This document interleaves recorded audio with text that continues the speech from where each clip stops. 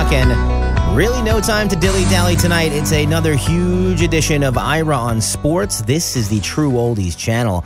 I'm Mike Balsamo, and Ira not with us. And I got to say, we've been doing the show, 4 years or so? I think this might have been your busiest and craziest week you've ever had as far as traveling to sporting events goes. Tell us about where you are and what you've been up to. I'm in Phoenix. I'm in Milwaukee, Wisconsin. You're getting lost on where you are.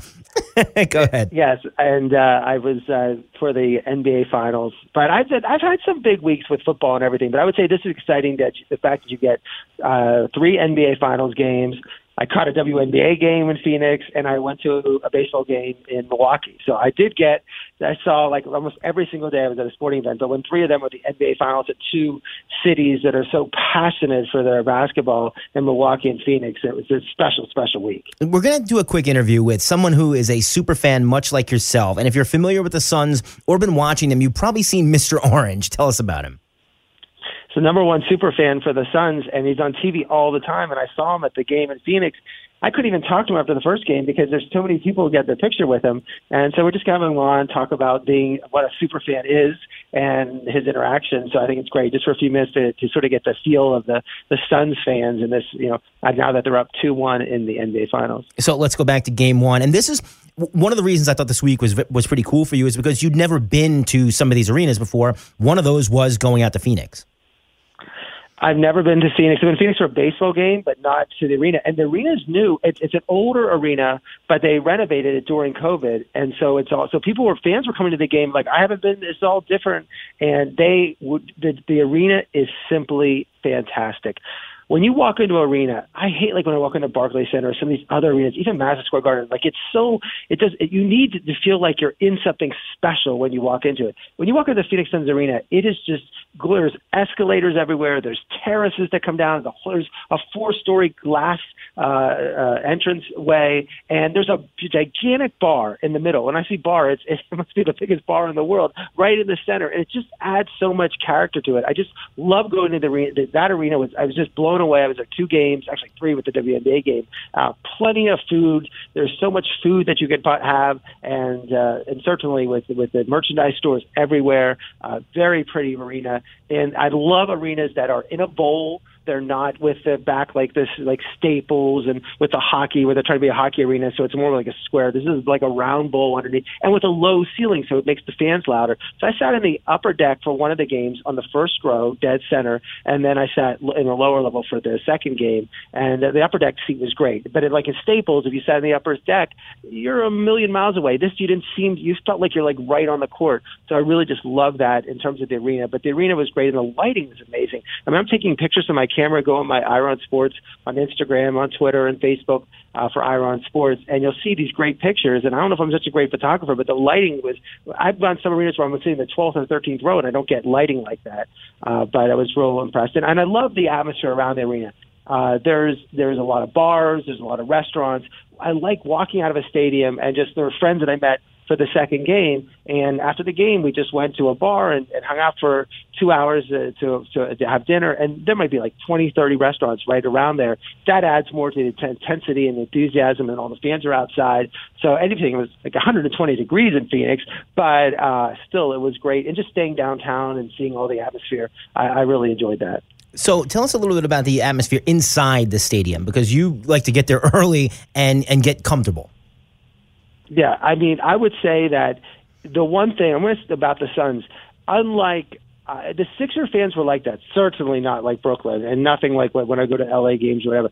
15 minutes before the game, it's packed. I mean, everybody was there. When they start the national anthem, people before the warm-ups, they're screaming. I mean, it was the passion of these fans. They're in their seats. It's like one of those games where you go to in the middle of the game, you don't have people like standing up, like getting a drink, getting whatever.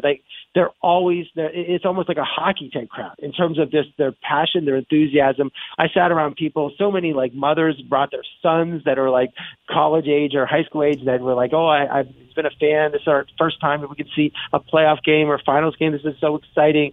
I just think that the energy and the screaming and the yelling and the passion, I think, makes it so great. So let's talk about how everything went, because we were ready for. I think a lot of people thought that this series was going the distance. once we got out of the gate in Phoenix, I was starting to think otherwise. Let's talk about how Game 1 went down.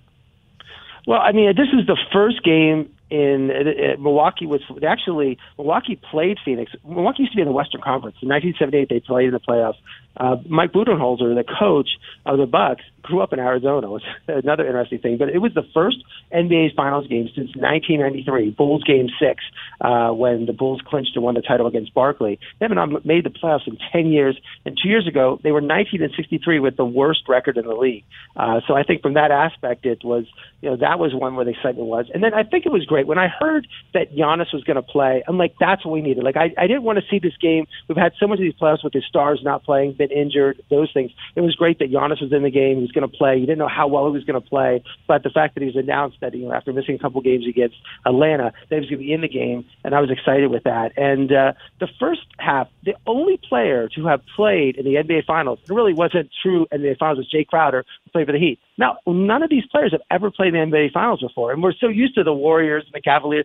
Cavaliers have been like, everybody's been in 4 or 5 finals. The fact that there was nobody but Crowder has only been in the finals. DeAndre Ayton started on Giannis to start, and I thought what was interesting in that first half was that Brook Lopez from Milwaukee I was waiting for Milwaukee to do to Phoenix what they did to Miami. Use the size, dunking, points in the paint, dominating like that. And that's what they sort of started out the game with. Giannis, and I like how they used Giannis. They took him out after 6 minutes. They didn't have him play. He usually plays almost the whole first quarter, then takes a break. They gave him a blow after 6 minutes, came out of the game, and I think that was smart in order to see it. He looked good that first half. Now, I think the second half he got tired, but in the first half he looked very good. But the one thing that you start seeing in this game was that at the end of the first quarter, the lead was 2, and Cameron Payne missed a shot, but Craig tipped it in for Phoenix. It seems like the last shot of every quarter in the first 2 games Phoenix made. It was sort of like a puncher winning the end of the round, like a boxer, like stealing a round. It seemed like they just always got those points. So it was 30-26 at the end of the first quarter. Really good. I mean, people were texting me, this game is great. Like, I love the intensity. I liked what was going on. And it was sort of like they were up by 4 after that. Then after the second by 4, they won the second quarter by 4. And they won by third by 8. So it was a small lead after that first quarter. Then it made it an 8-point lead. And then they further distanced in the third and cruised in the fourth. I mean, similar. All 3 games sort of were like that. Phoenix took the lead, held on, maybe a little run by Milwaukee the games 1 and 2, and then game 3, it was totally reversed. That's exactly what happened. One thing was in the second quarter started, and Paul started taking these mid-range shots, threes, and handling it. And I think that, the one thing we saw from the first 2 games is that pick and roll. Where Lopez, it was almost like Chris Paul and Devin Booker said, okay, Ayton, come over and set a pick. He sets a pick. Brook Lopez is guarding Ayton. They switch. Milwaukee switched their picks every single play, whereas Phoenix doesn't.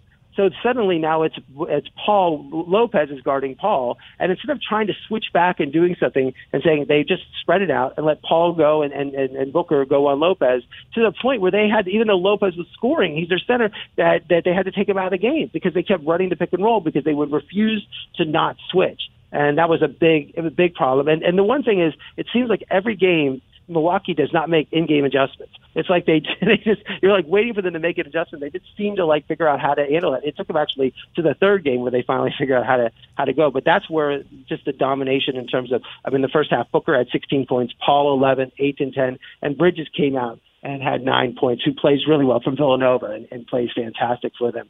But we saw what Drew Holiday, 2 for 8, 4 points, just another bad game where he's just shooting the ball, comes down. When Holiday comes down, he just somehow shoots the ball, doesn't work in offense, doesn't throw to Giannis, and that's bad.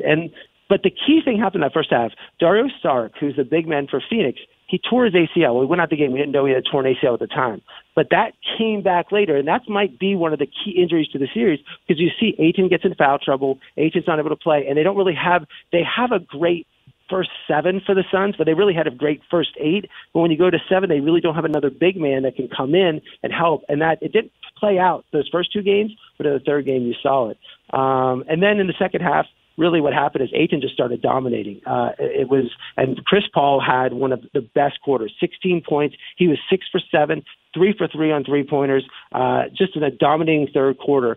Giannis in the game 3 got 20. So it's like it rarely, I mean, that's the record was I think Kobe had 19, LeBron had the 19, and Giannis had 20 in the last quarter. But Paul scoring 16 points was amazing. And but the Bucks were just playing terrible. They were 2 for 6 on the line. Suns were 15 for 15. And it was 92-76 at the end of 3. And then the fourth quarter, no Lopez, no Portis, just a young, small lineup in Conahey, Forbes. They cut the lead to 12. Then it cut to 7, but then Paul threw it to Booker for a 3, and Middleton had a terrible turnover. Paul scored, and game was over. But it was like one of those things where, and then by the end of the game, you had reserves in. You know, it wasn't like none of these games had like the final minute of the game was close, where they were able to pull away and they ended up winning by 10. But after that game, you're like, how in the world is Milwaukee? They have this big size advantage with Lopez, and it helps them. He shoots threes, but they can't keep him in because Booker and Paul were able to completely dominate. I mean, Middleton had a good game at 29 points.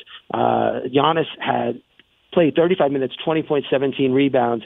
But when Lopez and Holiday, they were combined with a plus-minus rating, minus 17. And it was really one of those things where they shot 9 for 16 from the line. They didn't shoot well from the line. But Paul played 37 minutes, had 32 points, 9 assists, Ayton, 22 points, 19 rebounds.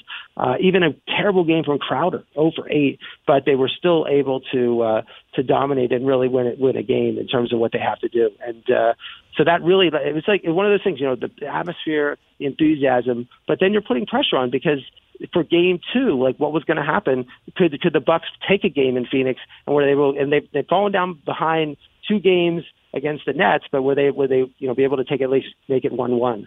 It's interesting you say that because Milwaukee's gone down in just about every series. I mean, they've been down 0-2. It seems like every time they were down, 3-1 at one point. So they've shown resilience, and we'll see what happens going forward. We got to talk about Game 2 first. This is Ira on Sports, True Oldies Channel. Phoenix superfan Mr. Orange joins us in a few minutes. Game 2, you were there as well. Yeah, I mean, I think that's what. Again, I saw the Bucks.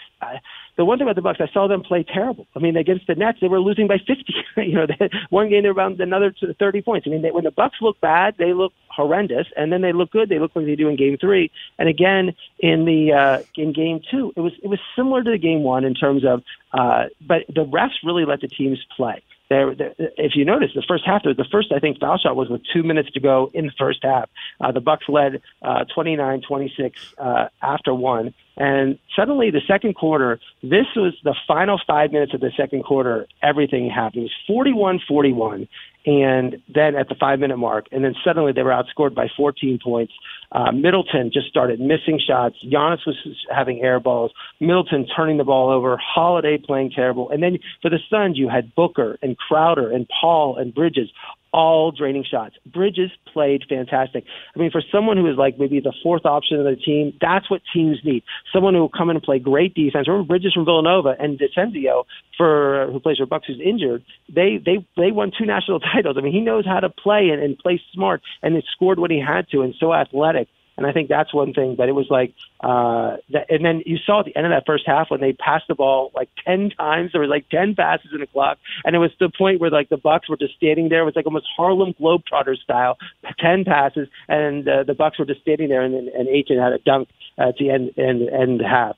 Middleton for the first half was 2 for 10. Holiday 3 for 14. They were 0 for 5 from 3. And you're like waiting for like Holiday and Middleton. This is the same problem they had against the Nets. And then people are questioning. They're like, wait a second. They ended up beating the Atlanta Hawks when Giannis got hurt. Maybe they're better without Giannis, which is, of course, ridiculous to say. But the point is that Middleton and Holiday didn't play well. And then suddenly in the third quarter, then Booker just took over. He had 12 points for the quarter. The lead got to be 16. Giannis was doing everything. Dunks. He was actually making his 3 throws. He scored, if it wasn't for Giannis, the lead would have been 30, 40 points. He had 20 points in the quarter. It's, of course, the first 20-point period in the finals since MJ in 1993. I mean, it's amazing that LeBron never scored 20 points in a finals quarter.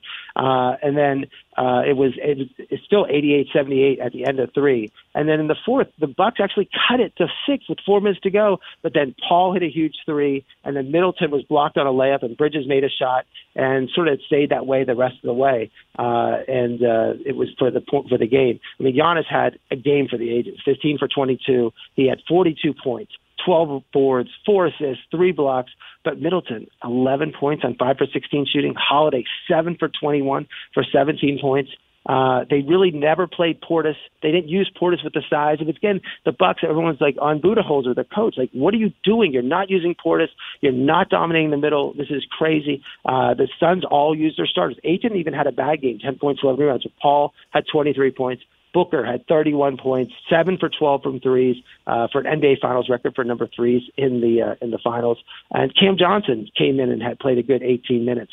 But it was like one of those games where you're just like, you're waiting for the Bucks to make that. Once the Suns got that lead, the Bucks could never, they made their little run to cut it to like 7, but they couldn't then even just like take that lead in the fourth quarter. Let's go to Phoenix Suns superfan, Mr. Orange. This is Ira on Sports on 95.9, 106.9 West Palm Beach, and we're pleased to have Patrick Patillo on.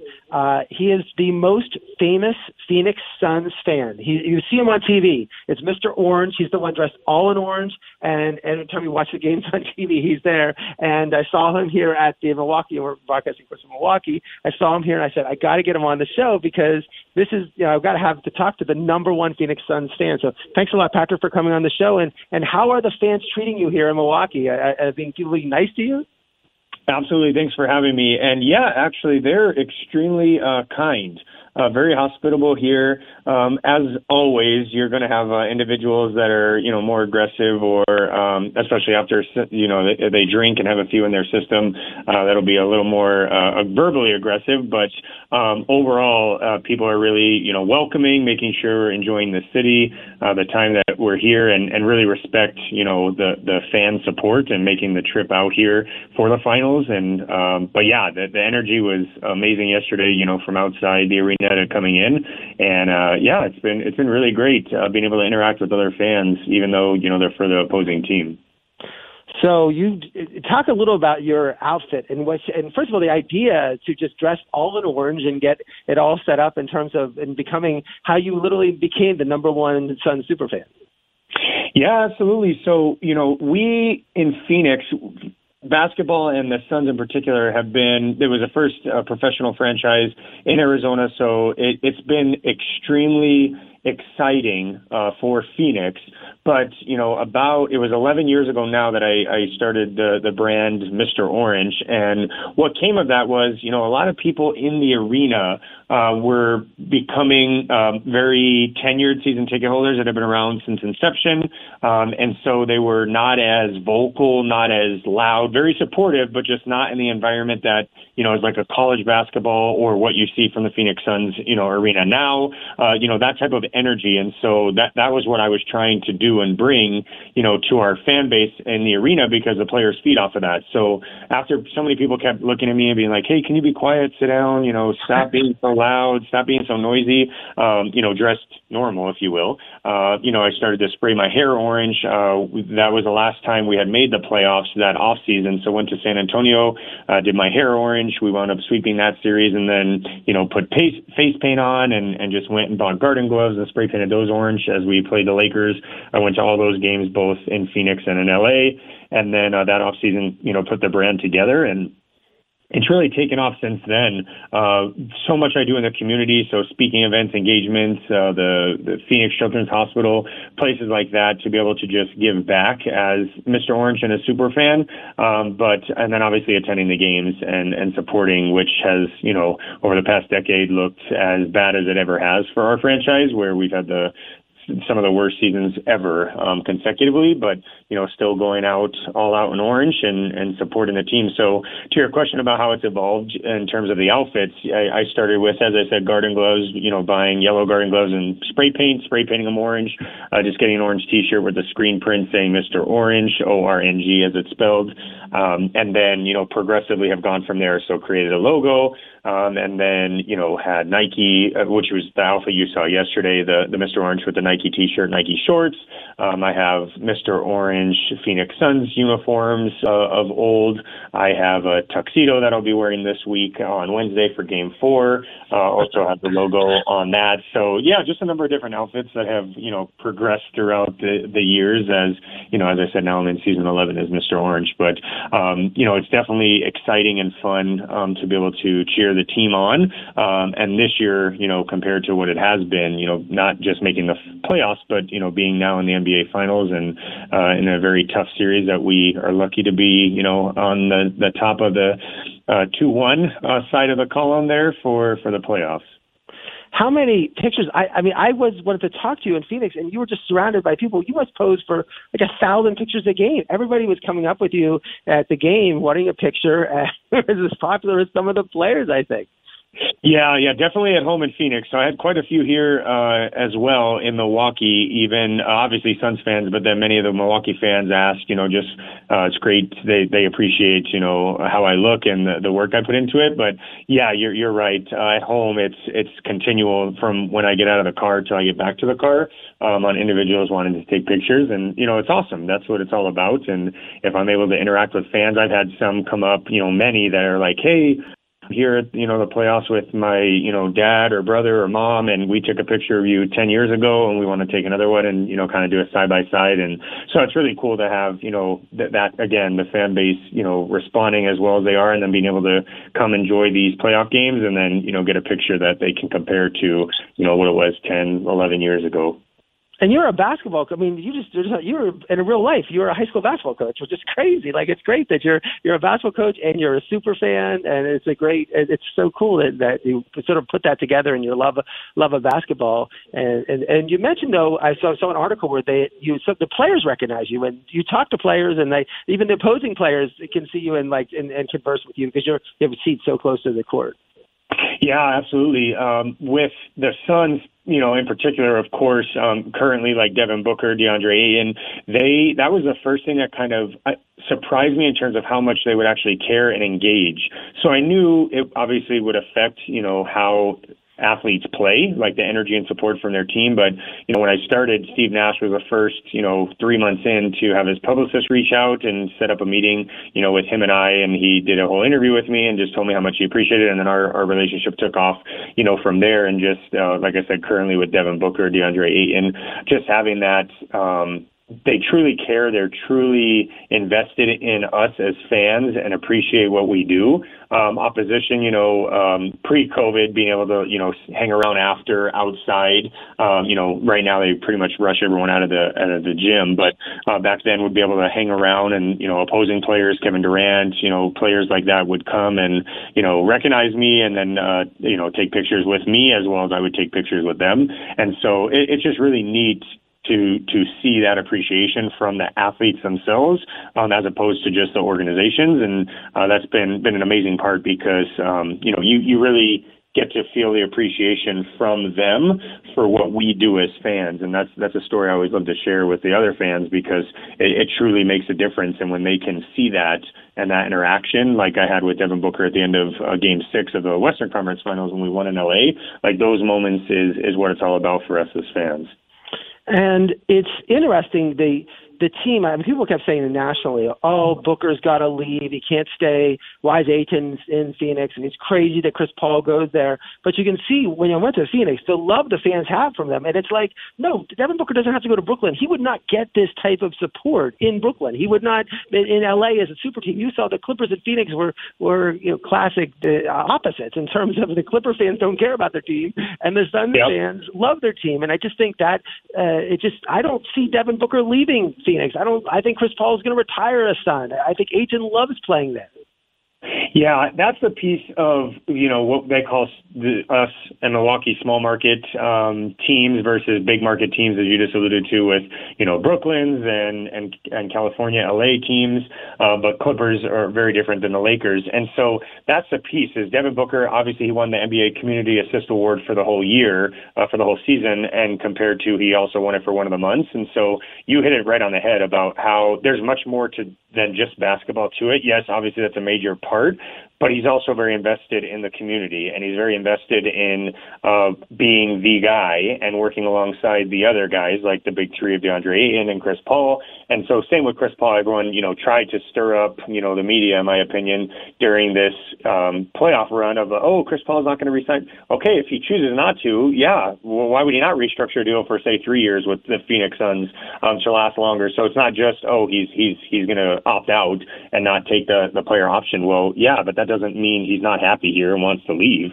And so that's a piece of, I think now that both Milwaukee and Phoenix are in the finals, the NBA and the media are starting to see it's not just about the big market teams, and that's not at all what all players are just searching for when it comes to that next deal. And so, yes, people all the time, national media that are now like, Devin Booker's never going anywhere. There were the same people 2-3 years ago of like, Devin Booker needs to get the heck out of there. He needs to leave Phoenix. There's nothing that's ever going to work for him there. He's not happy. And so, again, as a fan that's, connected to them and supportive of them, that's not true. And it doesn't mean that an athlete may never leave here, but that loyalty piece has been, it's very rare, Kobe and Tim Duncan and, at this point, Damian Lillard, like there's very few that start and stay, and that's becoming less and less common now. But it's super exciting, and to be able to land a Chris Paul, in Phoenix, as we have, and to be as successful as we have just in the first year says a lot to,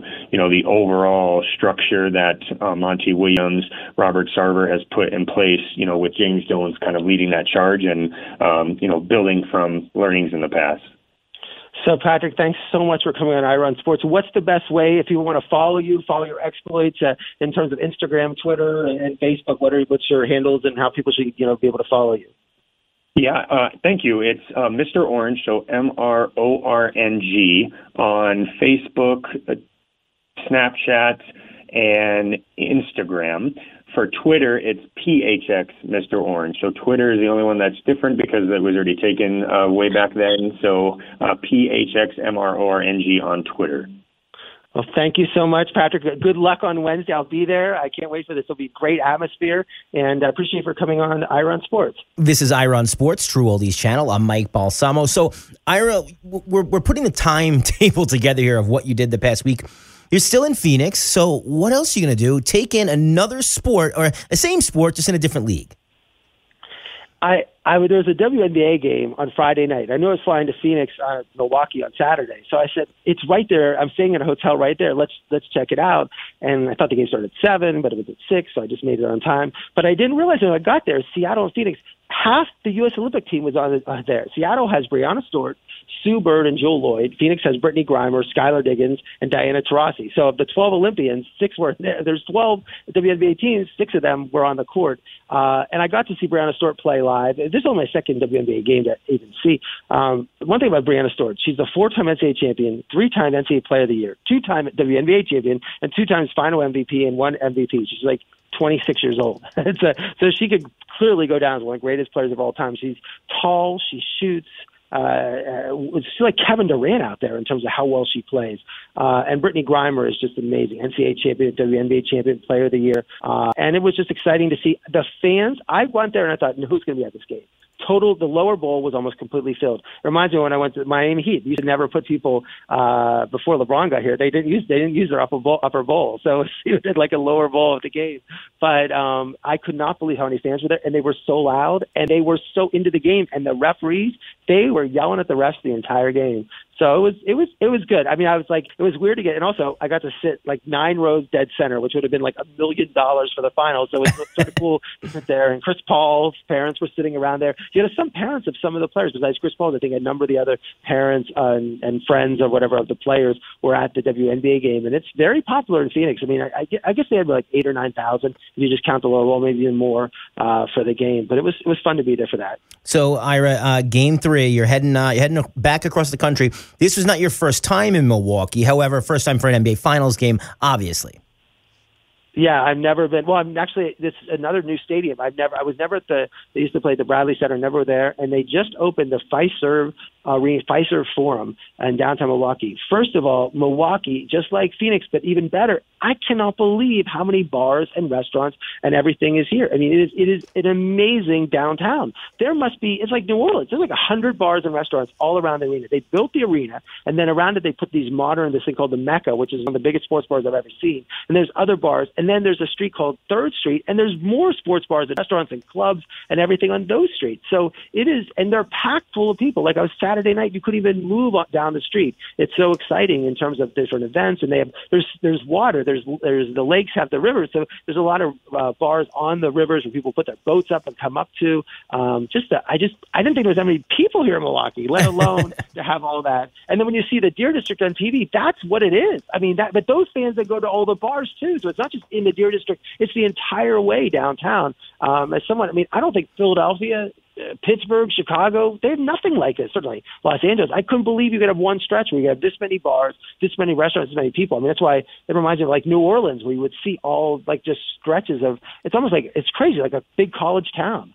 But the stadium is fantastic. As I said, it's the second newest arena. Golden State just put one, and there is glass on the entire. You can see when you're in the stadium of concourses, you look out all over Milwaukee. It's so broad, and there's no lines for bathrooms, no lines for food. They have more food options, more everything. They have figured out the whole idea of ordering from your phone, and then you put it in and pick it up. It's faster than anything. Like, everything in the arena is tremendous. Merchandise stores, food, bathrooms. Just to walk around to get your seats. The seats are perfect. Everything about it. And it's like the Phoenix Arena, low roof, in a bowl, that type of thing, with great scoreboards. Lighting is just through the roof in terms of just easily able to see the action. Again, I sat the game yesterday. I had to sit in the upper deck. It's hard to get these lower deck seats because lower bowl seats, they're expensive. But I sat in like the 3rd row, and I felt like it was like a theater, because you sort of like felt like if you fell, you'd be on the court. So it's just a great view. I love the view to watch the game. But just blown away by this arena, by the town, and the fans' excitement. Just like people are saying, compare the two. I think they're equal. I think the fans in Phoenix are passionate, and I think the Milwaukee fans are passionate. The only difference would be that there's that Deer District where in Phoenix you didn't have that many people outside, but inside the stadium, both very, very loud. Everyone dressed in colors. I mean, this isn't like Brooklyn where they're like, okay, we're going to go to my club next. I'm going to go to the party. I have to dress like ready for that. Like, everyone is dressed in green. Everyone is dressed in green and white. Everyone dressed in Phoenix and orange and whatever, blue, whatever other colors they have. So it was like, and they don't need a shirt on their chair to have them dressed the right way. They're coming dressed with all the merchandise items. Well, it's funny, Ira, you say that. We spend a lot of time in New York, obviously Florida, Los Angeles, and California. That's where you get the fans that are worried about what they're doing after the game. When you're in a Milwaukee, a Phoenix, cities like Nashville and Pittsburgh, they come out in droves. The city stops. Everyone's wearing a jersey, and it makes it really fun. So I'm glad you got to experience both of these, and really get wrapped up in it. So this game obviously was pretty much make or break for the Bucks, and they responded the way they should as a team that, the team that has every plan to still win the finals. Well, I think that's why when coming in the game, I know the Bucks are a 5-point favorite. And I go, only someone who had watched that game. Now, remember, Game 3 to me was the key game against the Nets, because they got blown out in Brooklyn. They looked terrible. Even Game 3, they didn't play well. Then Brooklyn has a 5-point lead with 2 minutes to go, and of course they decide, let's not have Kevin Durant shoot the ball. That's probably a stupid move, and have Brown shoot it and Joe Harris shoot the shots. And they end up winning that game 2-1, and then Kyrie gets hurt. And then it's 2-2, and then it's 3-2, and then whatever, they lose the series. The Nets would have won that. But I've seen, even against Atlanta, when the game Giannis got hurt, the Bucks you look at the Bucks sometimes, and Holiday's missing his shots, and Middleton is missing his shots, and Giannis isn't aggressive, and you're like, they're not going to beat anybody. They're terrible. They're awful. But then when they get it going, and again, it's almost like, wow, is this the same team that played in games 1 and 2? And this game was interesting because the Suns, I think for the first time, remember, they rolled through Denver 4-0, beat the Clippers. They were down 2-1 the Lakers, but came back. But I think this is the first game they were actually punched, and they didn't punch back. So I think it was not just the Bucks won this game, but how they won. They got the Suns to quit They got the Suns. They clearly won the game. It wasn't some fluke at the end, and they clearly showed the method that they're going to use against the Suns. And maybe we talked about Dante DiCenzio in terms of hurting when he's out. When here's this a fifth and sixth option on a team. Milwaukee loses him. Oh, it's not that big a deal. They're deep. They have other players. But Sark, the Suns are so deep. But maybe losing Sark, not being able to put that big man in to help Ayton out, maybe that's the difference. And they really look like now you could actually see the pathway for Milwaukee to come back and win it. And I think clearly coming back from 2-0 to the Nets over Kevin Durant gave them, they weren't panicking. They weren't nervous about it. They've done it before. They just did it a few weeks ago. They can do it again. So, Ira, what happened next? Like you said, they're starting to show the resiliency that they've become famous for throughout this playoff run. Right. I mean, I think one thing was that the first play of the game, Holiday, who's been struggling for 2 games, comes down and he makes 3. It was like the first shot of the game. And just the atmosphere. And that's what I think these fans are different. When I saw in Philadelphia and Ben Simmons was struggling, it seemed like the fans, they turned on Simmons. They didn't want, the pressure got even greater on Simmons. In Milwaukee, Holiday could have been 0 for 30. The fans would have still encouraged him. The amount of encouragement for Holiday is like, we love you, you can do it. Da-da. Like, I think that's what he fed on that. Like, this team, Giannis with missing the foul shots, like, that he comes back here, they don't care. They're not making, he threw an arrow, they don't care. Like, they are supporting their fans, their team. They don't care if Giannis is 0 for 30 from the foul line. They're going to still cheer for him. And I think that helps. And I think that's why they play well at home. That's why they have this great, lost 1 game at home. But Holiday came and drained that 3. But the Suns were up. I mean, the thing that was different in this game, Chris Paul, I think, sensed what he needed to do. He scored. I think he had like 7 or 8 points in that first quarter. He realized that he had to take over the game. He was making mid-range shot after mid-range shot. Booker was off playing terrible as he did the entire game. And Ayton started making shots. And that's why they're up 28-25. But I think Paul sensed it, being the veteran, the 16-year veteran that he was, that this game, that he needed to step up, and he can't wait for Bridges and can't wait the game to come to him. He literally had to take the game over. But then you saw in the second quarter, the Bucks went crazy. They went a 16-3 to run. Giannis was scoring, getting the rebounds. Holiday was draining 3. And Portis was just now inserted in the game, and he's dominating the inside. And that's now getting Ayton into foul trouble. But and all these offensive rebounds, like they would miss the shot. Instead of this missing shot, they get the rebound and they throw it for a 3. It's just a domination. And I think that was what the key was in that first half. I mean, Booker was 2 for 11. And it's like the Suns look like the Bucks, like Middleton and Holiday coming down. Like Booker comes down, takes a bad shot, they run back, but he was 2 for 11. The Suns were 2 for 14 from threes. And Giannis had 18 points, Middleton 15, and Portis had 9 points. And then in the third period, Ayton got in foul trouble early. They take him out, but actually it helped them. They went small. I mean, they literally Cam Johnson was in the game, and they had no really center at all. And that helped them because it sort of like made Milwaukee, and they had a good run. They started out the third making 10, 11 shots. They went a 14-5 run. Cam Johnson had that dunk on Tucker, which was amazing, which I missed. I have all these great pictures, and it's the one dunk I missed. I was all mad about that. With 5 minutes to go, they cut the lead to 74-70. Remember, it was 15 at halftime.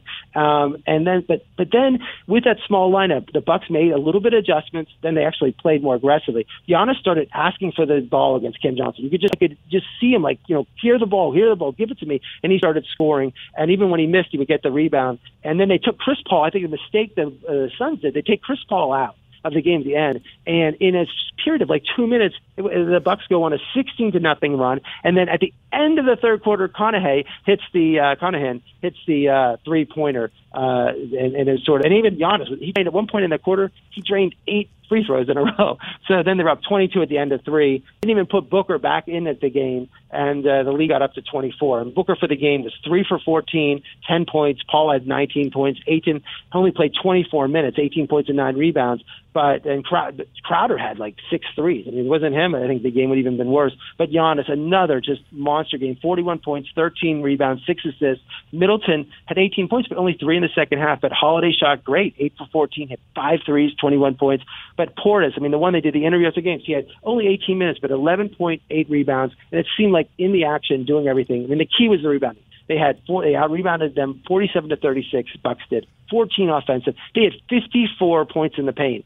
So, again, this is what they did. If you remember what the Bucks did to the Heat, they did exactly the same thing. This was like the 4 games against the Heat. They used their size. Giannis was dominating. They couldn't do anything. When Giannis would miss a shot or someone else would get the rebound and score again. And that was one of those things where the Suns just Like, that's why they didn't put Booker in the game. I mean, I have to say, Monty Williams, you saw him on the bench, sitting behind the Bucks bench. I mean, the Suns bench higher, but his arm was around him for like 2 or 3 minutes, like talking to Booker. Monty Williams really works with his team while they're on the court, talking to the players. I can't wait to see what kind of adjustments they come out for Game 4. It's Ira Sports True Oldies channel. I'm Mike Balsamo. So, Ira, while we're talking basketball, we have to discuss this just for a moment. Team USA lost to Nigeria in an exhibition game prepping for the Tokyo Olympics. This would be inexcusable if Hakeem Olajuwon was in his prime. Just for them to go out and lose. Granted, there's some talent on the Nigerian side. This is Team USA. You're not supposed to lose these games. I just thought this game, I want to talk about it for a second because I thought it was that Team USA had just reserves. Like, I didn't realize that they started Durant, Bradley Beal, Jason Tatum, Damian Lillard, and Bam Adebayo. How that team lost to anybody, I have no idea. They played Nigeria, and they have also Zach LaVine, Draymond Green, and Kevin Love. They lost. Nigeria has 3. Why? This is interesting for Heat fans and everything. The Heat have the 3-star Nigerian players were Gabe Vincent, Casey Apaka, and Preston Achua all play for the Heat. How in the world did this team? I mean, I think the video, I don't know if it was on TV. They're probably going to burn this video so no one can see it. But how in the world that happened is just crazy. And Durant played like. It would be like if it wasn't for the middle of the NBA Finals and everything else happening, it would be one of the largest upsets of all time. That was just an exhibition game, but I think that was just it bodes well the fact that the Heat development team, in terms of working with these 3 young players, you're hoping that Precious would develop and Casey Apaka develops, and maybe they can use Gabe Vincent again next year. That bodes well for the Heat, and just an amazing loss for the USA team. I mean, if the USA team doesn't win the gold medal, I mean, it'll be a complete and utter. I mean, how does this team? And people say, well, it's not. They have Durant, Beal, Tatum, Lillard, Adebayo. How that team should lose to anybody? They should be able to they could have the Nets and they should beat anybody. I mean, just having Durant and a couple of players, let alone the best players the NBA has to offer for the most part. Let's change gears, go over to Wimbledon. You'd said before this started it was Joker's tournament, and you were right. It was. I mean, he was almost an even money favorite. Now he's won 20 in a row, 20 majors, and it's great. I mean, I always thought that Tiger was going to get to 18 to tie Jack. But right now we have Federer at 20, Nadal at 20, and Djokovic at 20. They're all at 20. Sampras is at 14. Just to show you where these guys have been playing each other, and now Djokovic's at 20. And you think, people are saying he's going to be the best of all time because he has a winning record he's 27-23 against Federer and 30-20 against Nadal. But, there's still more to go. I mean, I'm not ready to say Djokovic. Right now they're tied. Like, if it ended right now, you'd probably say they're equal. But it was like one of those things but Djokovic's he won Australia last year. He lost the French to Nadal, and then he should have never lost that U.S. Open. We talked about a million times where he hit the umpire. He would have won that tournament. But this year he's won Australia over Medvedev, won the French over Nadal, and then he would now win this over Berrettini in terms of winning it. And you're waiting for the young guns, Thiem, Sasha Zverev from Germany, Medvedev, Tsitsipas, Berrettini, Shapovalov. These are all players in their mid-20s that you're waiting to win majors. Thiem's the only one who's won them, and Djokovic still beats him, and he's 8-9 years older than these players, and you're waiting for them to step up, and he's beating them. It's like almost wrestling, like a professional wrestling. Like they have their chance, and they're not winning. And since 2017 to 21, the big 3 have had 18 titles out of the 19 tournaments. Thiem has won the other one. When Nadal didn't enter, Federer didn't enter, Djokovic defaulted. So that is one of those things. But Federer played well in the tournament. He made it to the quarters, and Herbert Hurkacz, who we had on our show after he won Delray, he beat Federer in 3 sets and 6-0 in the third. I was watching the match, and Federer was up the second set 5-2, and you're thinking, oh, he's going to win this. But Herbert Hurkacz played great and ended up beating him and then losing to Berrettini in the semifinals. And Djokovic beat Shapovalov, who's from Canada, a young Canadian, 22 years old, in the semis in 3 sets, which set up the final against Berrettini, who is like 6'4", 6'5", big, strong, bulky Italian. I thought Berrettini could have caused Djokovic trouble, which he did, because it doesn't move well on grass per se. He's just strong, but he's a very good player, and it was like one of those things where I think Joker won Wimbledon with his like B to B minus to B game. Like, I don't think when you saw Djokovic against Nadal in the French, that was like A game. This was not. It was missing shots, not playing great.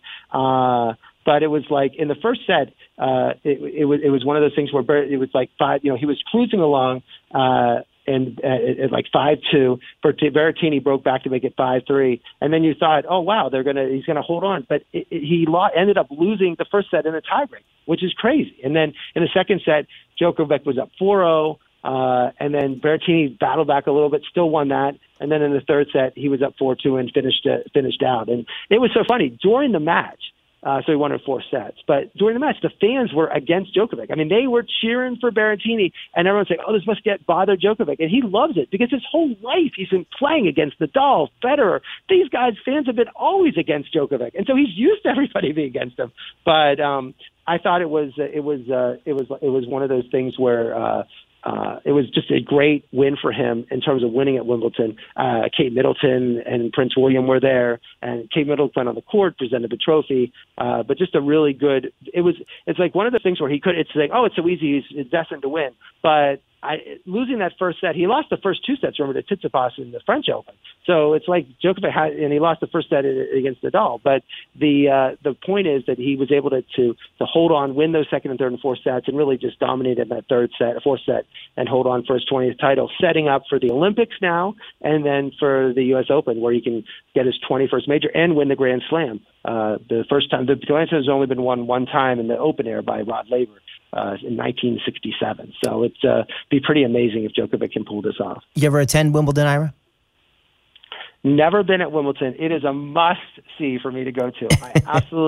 I just love the tournament. I love the pomp, the circumstance, and everything about it. I noticed that Tom Cruise, they showed a picture of Cruise sitting. He had like terrible seats. I'm like, you're Tom Cruise, you're like the biggest actor in the world, and you're sitting in this like bad seat.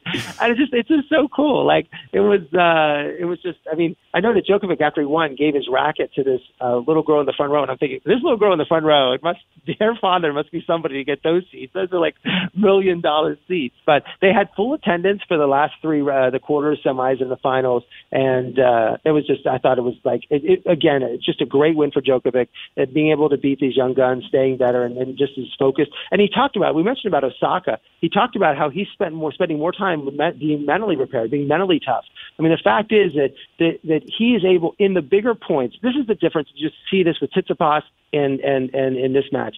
The bigger the point is, in that third set, when it got tighter, when it looked like he might be in trouble, he just hits the ball harder. He plays better. He plays better at better points. And Berrettini is like slicing. Berrettini but Tsitsipas did the same thing. They sort of say, oh, this is a big point. I can't play so well. I got to be nervous. Like Djokovic lives for the big points. He wants to have the big points, whereas these other people are scared of the big points, and that's the difference. I mean, that's why he just raises his game. He plays big level game the whole way, but when he has to have a big point, he's A+, and then these other players can't handle it. What happened on the women's side? Ash Barty, who we saw won the Miami Open, she's the world number 1. She won her second title against Caroline Pliskova, the number 8 seed from Czechoslovakia, and that was a 3-set match too. But Barty is great. We saw her in interviews in Miami. She's someone who was like the star junior player, came to the tour, decided it wasn't for her, played cricket for 2 years, came back, and now she is so far ahead of number 1. Osaka is number 2. She could like lose for like 6 months and still be number 1 because she does. I said she's like 5'5", 5'6". She's not super with a great serve. She doesn't hit the ball so hard, but she's just a great solid player, and it was a very good win for her. I mean, all the seeds are losing in Wimbledon in terms of the women's side. Serena, of course, lost in the first round. But Ash Barty is now solidly the number 1 player in the world. Now she's going to the U.S. Open, see what she does there in a month or two, and also the Olympics. So, Ira, I got to hand it to you. You made me some money over the weekend, and it was what you said on our show last week. You said Howard is a guy who hasn't won a fight in almost 5 years, still held in the regard that he is, talking about Conor McGregor. And you were right. And this fight ended up being almost even money. If the name Conor McGregor wasn't attached to that fighter, it should have been like minus 300 or plus 300 on the other side. But instead, you were able to make a lot of money if you took Poirier. Yeah, I mean, I'll tell you one thing. I was we'll talk about going to the baseball games. I was at a baseball game at Milwaukee, and then I had to go find the fight in Milwaukee. I could not find it. I was literally, there's a zillion bars, but nobody had the fight. There was a place on the corner that I saw had the fight. It was like a taco restaurant, and they had probably getting it illegally. And then I went in there, and they said, no, you can't. We are overmaxed. There might have been like 30 people in the place. They said, we can't have any more people in. It wasn't even that crowded. They said you had to order a takeout. While you're waiting for your meal, you could then watch what's on TV. So I waited for the fight to start. I came in and I ordered like the things I thought would take the longest to make. And then I was like, okay, but of course the match only lasted 5 minutes, but by then everybody had left. So I think I timed it better than McGregor did. But remember, 2016, he won the title against Eddie Alvarez. In 2015, he won. So by 2016, Conor had held both titles, was top of the world, everything great. 2017, he fights Mayweather, and in 2017, he fights Mayweather, and he does well. You know, it's like one of those matches where, wow. But now we see Mayweather, as I talked about last week, Mayweather doesn't look like he was probably losing it in 2017. So I'm now, all the credit I gave for McGregor for boxing well, it really doesn't matter. But in 2018, he got destroyed by Khabib. 2018, 2 more years off. Then in 2020, Cerrone, he beat Cerrone in 40 seconds. And then 2021, Poirier knocks him out in the second round, dominates that. And so you come to this, and you're like, Poirier, I got to give him credit. I mean, he could have fought Oliveira or Chandler for the title. He's the number one contender when Khabib retired. He goes, no, that's okay. I'm going to make like $20-30 million. I'm going to fight McGregor, and he's never going to beat me. So he gave up a chance to fight for the title because he knew this was easy money. I mean, I think Poirier knew this was easy money against McGregor, and I just think, and then so they started this out. Like, he comes out in the ring. I mean, this was one of the biggest, besides Khabib, one of the second, I think, biggest UFC bouts ever. Poirier comes out there, and McGregor, they said he didn't use his kicking the first, like, where they fought 6 months ago, but McGregor comes out, starts to hit, kick, but eventually he probably kicked himself and broke his leg, because then he goes on the ground and he clinches, and they're like, oh, why is he going on the ground? Because Poirier's so great on the ground. And he tries to get him the guillotine hole, which was never going to work because Poirier has the cage for leverage. And for the 2.5 minutes, Poirier is on top of him, just pounding McGregor to the point where they almost could have stopped the fight then. And then eventually, I saw where Poirier backed away. He looked at his trainers. His trainers sort of said, back away. So he backed away, saying, okay, get up, McGregor. No, that's weird. Why is he and McGregor didn't get up. So McGregor didn't want to get back. So Poirier said, okay, I'm just going to keep pounding him again. And then with 20 seconds left in the round, Poirier backed away one more time. McGregor gets up, steps, tries to throw one punch, and then his leg, as you see his leg buckle, broke his leg, and then they roll the doctor stoppage at the end of the first round. So then McGregor's like lying on the ground. He's got the trainers come in, the doctors come in, and he's yelling at Poirier like, you won cheat, you're a cheater, illegitimate. He's yelling at his wife. I'm like, Poirier should have went over to him and just beat him up again. Like, just while you're lying on the ground. Like, stop calling on his wife and his kids. I mean, it was crazy. McGregor's a nut. And then he calls it illegitimate. What? You lost the first round 10-8. Like, you got destroyed now. You haven't won in 5 years. It's a long period of time. And then even Dana White's like, well, there could be now a fourth fight and da-da-da. I mean, how much does McGregor have to show that he really doesn't have it anymore? He never developed his overall skills. He was sort of one, like the quick strike. If it's not a quick strike, he wasn't going to win it. And it's been 5 years since he won a match. So really a real match. And, but it was like one of those interesting things where I'm glad you won money. So, what baffles me though, Ira, I'm watching with a bunch of friends, and every single one of them was like thinking McGregor had a real shot to, after he got DQ'd, after seeing the first round, like, he probably could have still won that fight. Like, did you watch the same first round as I did? Because he had unless he got lucky, you know what I mean, and either caught him, like, he was getting dominated, and it just shows how powerful that name is and how powerful his mantra is, that people really just rally behind this guy, and I would rather just make money. Let's move. It's going to happen all the time. I mean, I have no idea why. Again, I'm sitting at the bar, and I said, I think Poirier's going to fight. People are like, look at me like I'm a nut. Like, I just said, it's something insane. Like, it's crazy. This was before the fight started.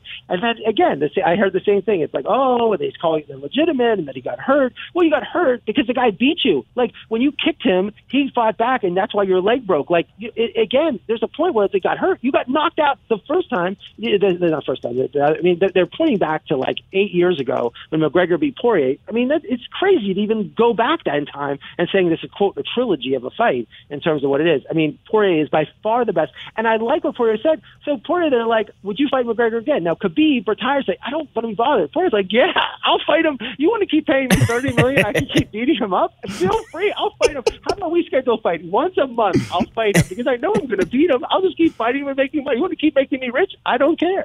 It's Ira on Sports, True Oldies channel. Let's continue in Ira's busy week. Ira, so there's a few baseball stadium. I've seen every stadium on the East Coast. But once you start going west, I haven't. And there's two that I really want to see. One is Coors Field, and the other one is American Family Field, where the Milwaukee Brewers play. It looks fantastic, and you were there. Oh, and so I fly in, and I'm like, I might be able to make the game. I landed like at 5:30. The game was like early at 6, so I sort of missed the timing of when the game started. But I thought the stadium was downtown, but it's not downtown. It's like 5 miles out of downtown, like in the middle of sort of nowhere. So you have to get a cab to go in there. I went to the stadium. Oh, it is tremendous. That stadium is, people think PNC Park where Pittsburgh plays is beautiful, and it's just another world. It's like you walked into Fenway and it's modern. It has that old school feel. They have every vendor is dressed like old school. They have they only sell Milwaukee sausage and bratwurst and stuff like that. Even when they sell popcorn, they have those old school popcorn machines that were selling. It's just a pretty stadium. I love it. I just think and the roof is great. In the Miami Marlins stadium, when they close the roof, you feel like you're like in an elevator. When they closed the roof in the middle of the game, I didn't even notice they closed it until I looked up like, boy, the roof just closed. Like that, it was so cool. I know that there's some criticism of the stadium. I don't know what they would be. I just think it's great. And those fans, 32,000 fans at a Saturday in the middle of July. I've been to the World Series with the Dodgers playing the Red Sox, and the fans aren't into the game like this. You thought this was like they were going nuts, screaming at the umpires. The intensity of the game. They threw the point that Christian Yelich was thrown out for the Brewers when he rounded first base and got tagged out, and he's like, I didn't really round the first base. He got thrown out. He's yelling. They threw Joey Votto for the Reds, gets a strike call out, and you could hear him like the 10th row, and I screamed this, like was so upset about the call, and they threw him out. Then they threw the Brewers manager Counsell out. They're throwing people out of the game left and right. And it was exciting to the point where Castellano for the Reds hits a home run to take the lead. The Brewers tied up 3-3. And then in the ninth inning, the Brewers bring in Hader, their star super closer, and he gives up a home run to Suarez. So the Reds end up winning the game. There were a lot of Reds fans there. But, I mean, there's 32,000 fans at a July baseball game in Milwaukee. Just blown away how impressive it was. And it was the stadium. Everyone should see it. I just don't like the location because when the game's over, I'm trying to watch the fight, and I had to, like, run around. There's like buses that go to the bars at this other area, but not the downtown bars. So I got on this bus and I'm like, okay, now I'll see the fight. And because they had a special bus route out, and then there was no one was having the fight, so they take an Uber to go back downtown. But besides the location, I have no idea why they didn't put it downtown. It would have been so much nicer to put that beautiful stadium downtown, because where it's now, you can't walk. Like I said, I hate when you walk out of a stadium, you can't walk to where you're going. So, Ira, we got just about 5 minutes or so left here on Ira on Sports, but so the Yankees actually didn't have such a bad week. They won 5 out of 7 games, and it doesn't matter because this week is going to be remembered for what happened last night. Well, how about the night before Cole pitched 129 pitches? Boone comes out to take him out. Cole says, I'm finishing the game. I mean, you never see it. Most pitches someone, it used to be people threw 100, people were throwing 160 pitches. He threw 129. We're putting him in Cooperstown for that. But with a shutout, a 1-0 shutout with Judge hitting the home run. But then last night, the Yankees up 7-2 in the ninth inning. And then Jose Altuve comes out 7-2. They score runs, and then he hits a walk-off home run, which is a reminiscent of the time 3 years ago in the playoffs when he hit the home run, when they had a buzzer and he went to take his shirt off and they banged the drum, and it was sort of like they rubbed it in terms of the Yankees, in terms of saying they cheated and all these other things. And we talked about before where I feel like these pitchers with this spider tack have been cheating forever. So I tend to minimize what Houston did. I'm thinking these other teams are stupid enough to let people steal their signs. But it's devastating to the Yankees to lose, being up 7-2 against a rival like the Astros in the ninth inning and blow that lead. We're gonna miss out on Ronald Acuna Jr. for the rest of the season, maybe the beginning of next season, as one of the best young players in baseball tears his ACL. Tears his ACL, terrible. Us having another great year, potential MVP year for the Braves. I just hope he comes back. With modern medicine today, the ACL tear is something that ruined Mickey Mantle's career when he was young. Didn't ruin it. He ended up having this great career, but was never the same type of player. But you expect with players what they do with surgery that Acuna will be able to come back, and it's devastating to the Braves. And I feel bad for Acuna because he's so exciting. It's great to see great young stars in baseball. There's a lot of hype for tonight's Home Run Derby, which is going to start in just about 10 minutes or so, as well as the All-Star game tomorrow. And a lot of it is because of the sensation Shohei Ohtani. Can you imagine this? He is going to the starting pitcher in the game. This is like what you do in Little League. You know when they have a Little League pitcher who's like the best guy out there and he's like the best hitter and pitcher? It's like that's like when they're 8 years old. It's not when you're like in Major League Baseball, where he's now going to be the starting pitcher in the All-Star game against Max Scherzer, and he's going to be in the favorite, the overwhelming favorite to win the home run hitting contest, where he has 33 home runs on the year, 70 RBIs with a 280 average, and this what he's been done. No one has had 10 starts and had so many home runs since Babe Ruth. Everything's been compared to Babe Ruth since 1918. So now he's going to obliterate even what Babe Ruth did in terms of his record if he can pitches better. But no, Ohtani's going against Soto in the first round today, and then Salvador Perez came to these great catchers going against Alfonso for the Mets who won it last year. And people like Joey Gallo from the Rangers against the Rockies' hometown, Trevor Story, and the A's' Matt Olson against Trey Mancini, where they compete and then you win and then you advance to the next round. But it would be amazing if Ohtani wins the home run hitting contest, then he pitches and pitches great, and he wins the MVP. I mean, this is it's great. It's so exciting, and because he plays on the West Coast with the Angels, it's great to see this. 8 o'clock at night, where we can watch the game and see the greatness of Ohtani. Ira, we kind of knew how the Stanley Cup was going to shake out. We were right, and we showed once again why Andrei Vasilevsky is the best goalie on the planet. Well, he's never now the last 2 years he's never lost after a loss. So he's undefeated after every loss. Crazy. I mean, he went against a great goalie, the Canadians, Kelly Price, but winning, and it was his fifth shutout in a series-winning shutout, which is an all-time NHL record. I mean, winning 1-0 in Game 5. But, I mean, they lost Game 4. But it's almost like they wanted to lose Game 4 in Canada, and they were happy to come back to Tampa so they could finally win. They won the Stanley Cup last year without fans. They could finally win in front of the fans and have the big celebration. So, I mean, have you ever seen a team happy that they lost a finals game? It was probably Tampa Bay, because they got to go back and celebrate on home ice and have a win like that. And the town is the champ city with Tampa Bay Buccaneers and now the Lightning, and then maybe the Rays will give them a trifecta. So let's talk a little Euro soccer here real quick in their Champions Cup. I don't like how they in soccer, especially in European soccer, they'll let games go to penalty kicks that have everything on the line, for the season or for the tournament. I don't like that that's how it is, but Italy beat soccer on PK. Italy beat England on PKs. Well, they go to penalty kicks after the overtime, but what was weird about it is that if you take your substitutes, and I said I was so nervous about my ticket for the game that I'm sort of watching with one eye and then like looking at tickets on the others. But I couldn't believe that when you go to the penalty kicks, if it's what players you have in the game, but you would think that England would be looking, we better have our best players out. It's almost like in baseball when you take your players out and then like in extra innings and then you can't use them. But could you imagine if like at the end of the game, like LeBron sitting on the bench, you can't use them. So some of the best English players weren't out there, so they had to use reserves and use like the youngest players on their team in the most pressured time for penalty kicks. So they only made 2 of their penalty kicks, and they missed 3, and Italy made 3 and missed 2. I mean, it was crazy that both teams were missing these kicks when usually it's a higher percentage of success rate. But I think the English coach is getting totally criticized because he really made these substitutions at the end of the game and it took out some of his best penalty kickers and replaced them with younger players hoping to score a goal. I mean, England scored like in the first minute of the game and then didn't score the rest of the game. Italy tied it up, but bad loss for England. Everyone's upset and all those other things. But I don't watch much soccer, but I just that the strategy was like people were saying, boy, this is like Mike Budenholzer coaching. Was he coaching England? That was before the Bucks game, but if they were criticizing the English coach. We just have a minute or two here, Ira. Talk about golf, because we had a fun week with the match, and we're getting ready for the British Open.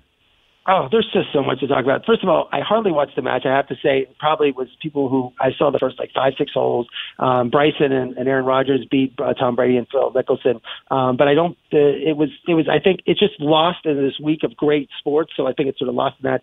Lucas Glover wins the John Deere. Min Woo Wee wins the Scottish Open, and all I know is that everyone I know, I've got 3 phone calls today to say he's going to win the British Open. He's 100-1. Everyone loves this guy. He's 20 years old from Australia. They say he's like the greatest hitter they've seen. So I don't know. Min Woo Lee, who I haven't seen play, people are betting. I have a friend who's putting a lot of money on him to win the British Open this week. And the British Open now has 20 pullouts because of COVID, because of the Olympics. There's so many different reasons why people aren't there. The protocol, Matsuyama, who won the Masters out, Bubba Watson, Sungjae Im, Zach Johnson, Matthew Wolff, Kevin Na. And so you're seeing the field is in flux in terms of who's coming in and who's not. John Rahm is ridiculous 7-1 odds. I think this is crazy. Like Jon Rahm won the U.S. Open, I know, and he's playing good. He's number 2 in the world. But to be that's Tiger level. Like you're not 7-1 a tournament like this. Bryson's 14-1. He's 51st and missed the cut twice. Rahm has never been in the top 10 in this tournament. DJ has never been in the top 50 in the tournament. He's the third choice. Then there's Rory, Xander Schauffele. But my pick is Brooks, 16-1. He's had a 10, 6, and a 4 3 of the last 4 years of the tournament. Out of his last 14 majors, out of the last 11 majors, he's been the top 4 8 times in 8 and 11 majors. And I like Jordan Spieth at 20-1. He's had a first. He won it 3 years ago, then a 9th and a 20th place. So I like Brooks and I like Jordan Spieth in this. But it'll be the last. It's weird to say it's the last major of the year. So yeah, Ira, we are out of time. What are you up to this week? Well, tomorrow night we got Game 4, so I'll see what I do after that game. But I'm excited to see Milwaukee Game 4. Spend a couple days here in Milwaukee, do some work, and I am just pumped. I think this is where the Suns look. The Suns win this game, they're up 3-1. They come home, series is over. As much as that last game was series over, this is the same thing. They're not going to lose. The Suns are not losing Game 5 of the finals. So it's a must-win for the Bucks, and they're going to come out with the same fire that they have. And again, it's going to be great. The atmosphere, just the people talking about it. I just cannot wait for this. I love the NBA Finals, and I love this time of year. And I'm so excited to see the game on Wednesday night. We are out of time. Thank you so much to Mr. Orange, the Phoenix superfan, for coming by. He's Ira. I'm Mike. Let's talk next Monday night. It's Ira on Sports.